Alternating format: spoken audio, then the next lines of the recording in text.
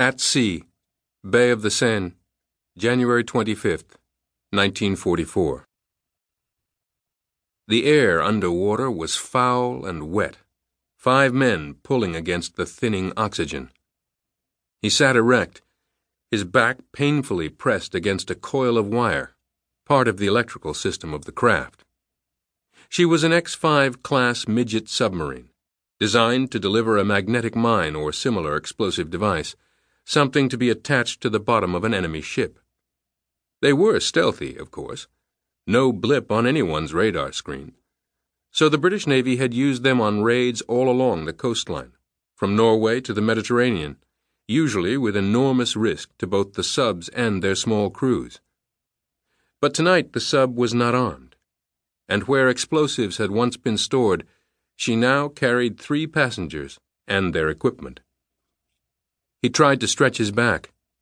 No room, and twisted his shoulders instead, working out the kinks.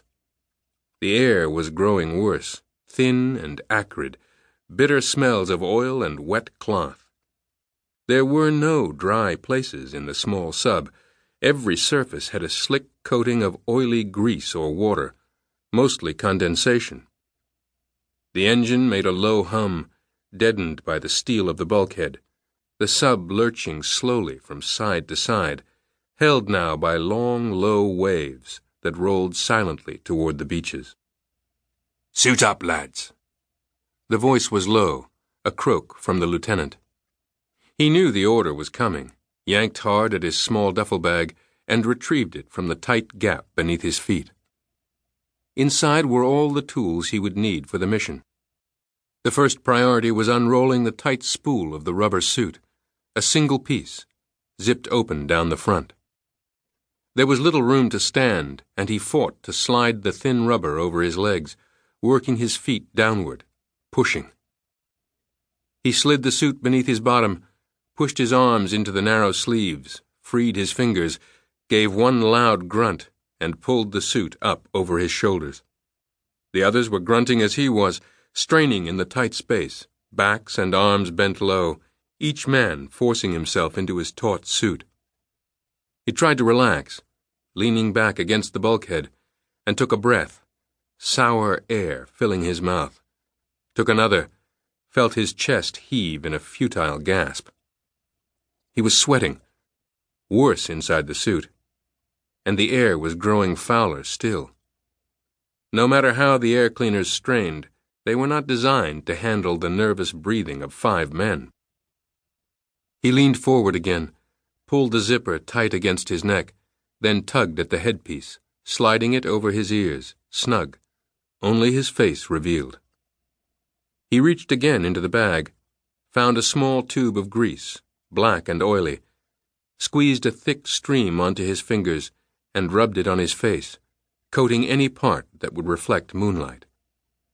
The duffel was nearly empty now, but he found his knife, his only weapon, and strapped it to his leg, tight and secure, then went into the bag again for a small bundle, a cloth pouch attached to a thin belt, and slid it around his waist. The man beside him gave him a nudge with his elbow. "All set here. You all right, Dundee?" "Yep. You tight in. Ready." The man slapped his hands on Dundee's leg. "Ready as I'll ever be." Dundee leaned forward, looked past, and said to the third man, "Lieutenant, you set then?" The lieutenant scanned both men. Dundee could see his face sweating, a dull, wet mask lit by the yellow glow from the sub's instrument panel. Then the officer began to smear his face with the black grease. "Don't concern yourselves with me. My job is to worry about you, and right now I'm ready to get this little show moving." From the main control seat, the sub's commander turned around toward them. "We'll be on the surface in half a minute. On my command, Mr. Higgins will open the hatch and out you go. Make it quick. I'll not chance there's some Jerry lookout who's good at his job. This tub won't take pleasantly to incoming fire, and the sooner I can drop us out of sight, the better I like it." He looked at his watch. "Orders say 2 hours. I'll wait for 3 if I have to, but that's it. I'm not about to sit out here and wait for the damned sun to come up. Sitting ducks, all of us." You got that?" The lieutenant pointed at his own watch. "I know my orders, Captain. We'll be back in 2 hours. Don't go off sightseeing. You've got a periscope? Keep an eye in it. I don't plan to tread water any more than I have to." "I know my tub, Lieutenant. And we're lucky tonight. The surface is pretty smooth right now. A dicky bird swims within 100 yards of me. I'll spot her. You just do the swimming. I'll see you." Swimming. Dundee swallowed the word silently. Most of the commando operations were launched from surface crafts, LCNs, small and rugged navigation boats.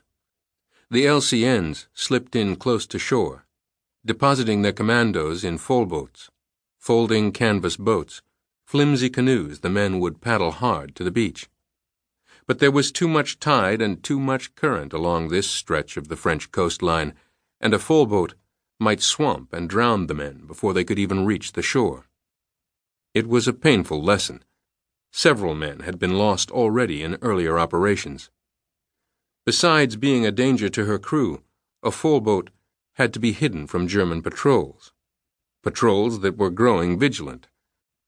And so, tonight, they would swim.